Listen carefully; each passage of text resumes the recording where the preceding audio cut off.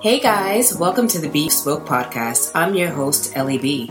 Join us as we enter into the world of inspiring unions, over-the-top weddings and celebrations, interviews with novice and veteran business owners as they embark on their journey from business plan to business success.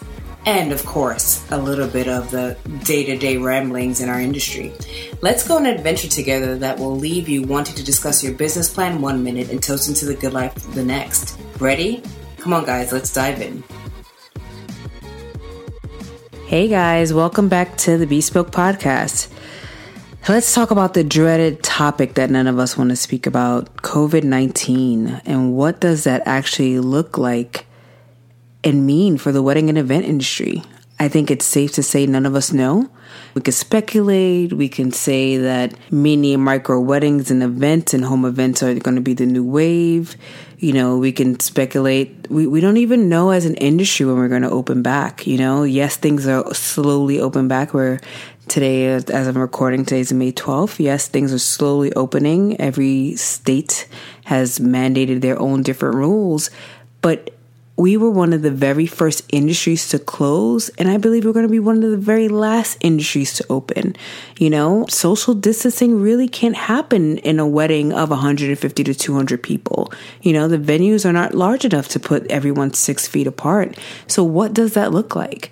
Does it mean that guests are wearing masks? The brides and grooms are wearing masks during their weddings, and bridal parties are in masks.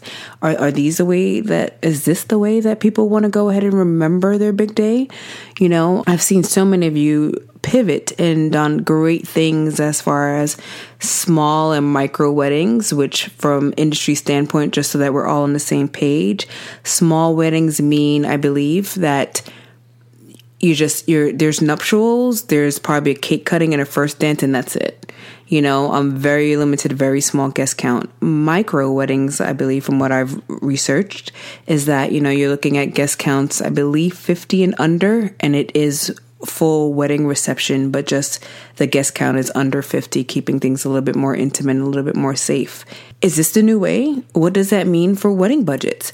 Or if a client already allocated $60,000 to their wedding, are they now going to slash that budget down to $30,000, $20,000 because of the smaller guest count? Are they going to lose the bell and whistles? We just don't know. So I think although so many of us are pivoting and trying to figure out what that new norm looks like, at least for the next 12 to 18 months, I do believe firmly that although when things do open back up, clients are going to be a little scared, guests are going to be still a little bit scared of coming out, then I think we also will have that flip side of, hey, I've been trapped in the house for 10 weeks, 12 weeks. I just want to get out. I want to celebrate life. I want to celebrate those that are still living, you know? So I think we're going to have a mix, and how we prepare ourselves is the key. How we relate to the clients is going to be key, and so that will determine the success in your business. Whether you've pivoted and offered these smaller services, if you have, are you prepared that if majority of the clients are just calling you for that, how does that look when you have 2 small weddings on that day, but then a big wedding came out of nowhere and said, hey, we've been saving up, our date got pushed back, and now we want to use your services. How do you compensate for those funds that are going to be missed, or that new rush? You know, so I just want to make sure that we're thinking about all different aspects of COVID-19 and what that looks like. And what, you know, I said this before, I said, maybe, you know, we're creating little emergency kits and giving it to clients upon arrival. A few years ago, we used to see the hangover kits were the thing, you know, so come party, kick your shoes off, and here's a hangover kit because you had such a great time. Maybe, hey, here's a kit that's keeping you safe, whether it's a mask and hand sanitizer and some wipes, whatever that might be, to just say, hey, although we want to go ahead and enjoy ourselves, we want to make sure that you're safe. You know, just thinking of creative ways of not ignoring the pandemic that's happening, but incorporating it in your business. And I think how we incorporate it needs to be subtle, because we don't want to create a new norm in a sense that we're letting the pandemic take over our lives. We're encouraging that we don't want to do, unless that's not your thing. You know, some planners, designers, and some industry professionals prefer smaller weddings. So those people that prefer smaller, intimate gatherings, now's your time. You can step up to the plate and you can go ahead and shine, because this is your time. When this pandemic is over, you are going to be the first person that should be called because this is what you've been gearing up to for years, you know? But if you are a person that normally orchestrates larger events, you got to be careful that you're not discouraging that person that wants to do a larger event and saying, hey, you know, that pandemic happened. Now you should go small. So you have to pick your lane wisely. You have to communicate that lane very wisely. And I don't want you to turn around, you know, we need all money, all coins on the table, collect all bags, but just be very cautious of what direction that you're promoting and making sure that it's not just for 12 to 18 months and comes off as a ploy, but these are practices that you're adding to your business for long term.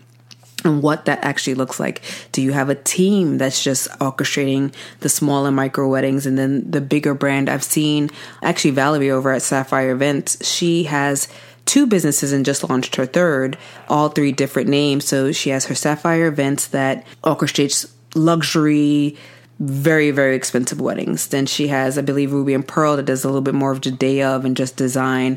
And I'm not sure what she's called the new business that just does the small and micro weddings and events. But, you know, that way it's not confusing to the clientele. She's not trying to produce all these different type of events under one brand. Instead, she's broken up the brand so that they can be, her name is attached to the right brand at the right type of event at the right time. So that was a very wise decision. And I think she's actually spreading out to the world of how she's doing that so we could be on one accord, because that's another thing. We want to make sure, and this is specifically to our planners and designers, we want to make sure that the way you're communicating, that we're all on the same page. You know, we have that big debate of day of versus week of management versus month of coordination and what that actually looks like and trying to unify. This is a brand new, although not brand new, but a brand new introduction of these services to the market, and the verbiage needs to be consistent. So making sure that you have some consistency there. And for all my other vendors in the industry, you know, whether photographer, cake bakers, rental companies, whatever you do, what are your packages like?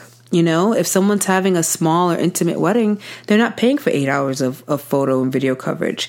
What packages have you created to go ahead and service those clients? Are your associates servicing those clients? So you are essentially taking less and being available for when those luxury or higher end clients come along, you know? So now is the time for us to, even though outside is opening back up slowly but surely, now is the time to go ahead and become that millionaire during the pandemic and making sure that these services have been created as if they've been there all along. As if we didn't need a pandemic to come along in order for us to create this, because we were already ahead of the game, you know. So please leave us some comments. Let us know how you've pivoted your business during this pandemic, what you're hoping to come out of this pandemic learning and providing for your clients, and how you would like to see the industry change after this pandemic, if at all. Do you want things just to go back to normal? Do you want to just go ahead and pretend like it never happened? Because I don't think we'll have that opportunity. We won't have the opportunity to pretend like it hasn't happened, but we will have the opportunity to make memories bigger and better than they've ever been. Because if one thing is for sure, everyone's going to want to celebrate after this. So COVID-19, we're ready for you to go. We're in 2020. It's time to go.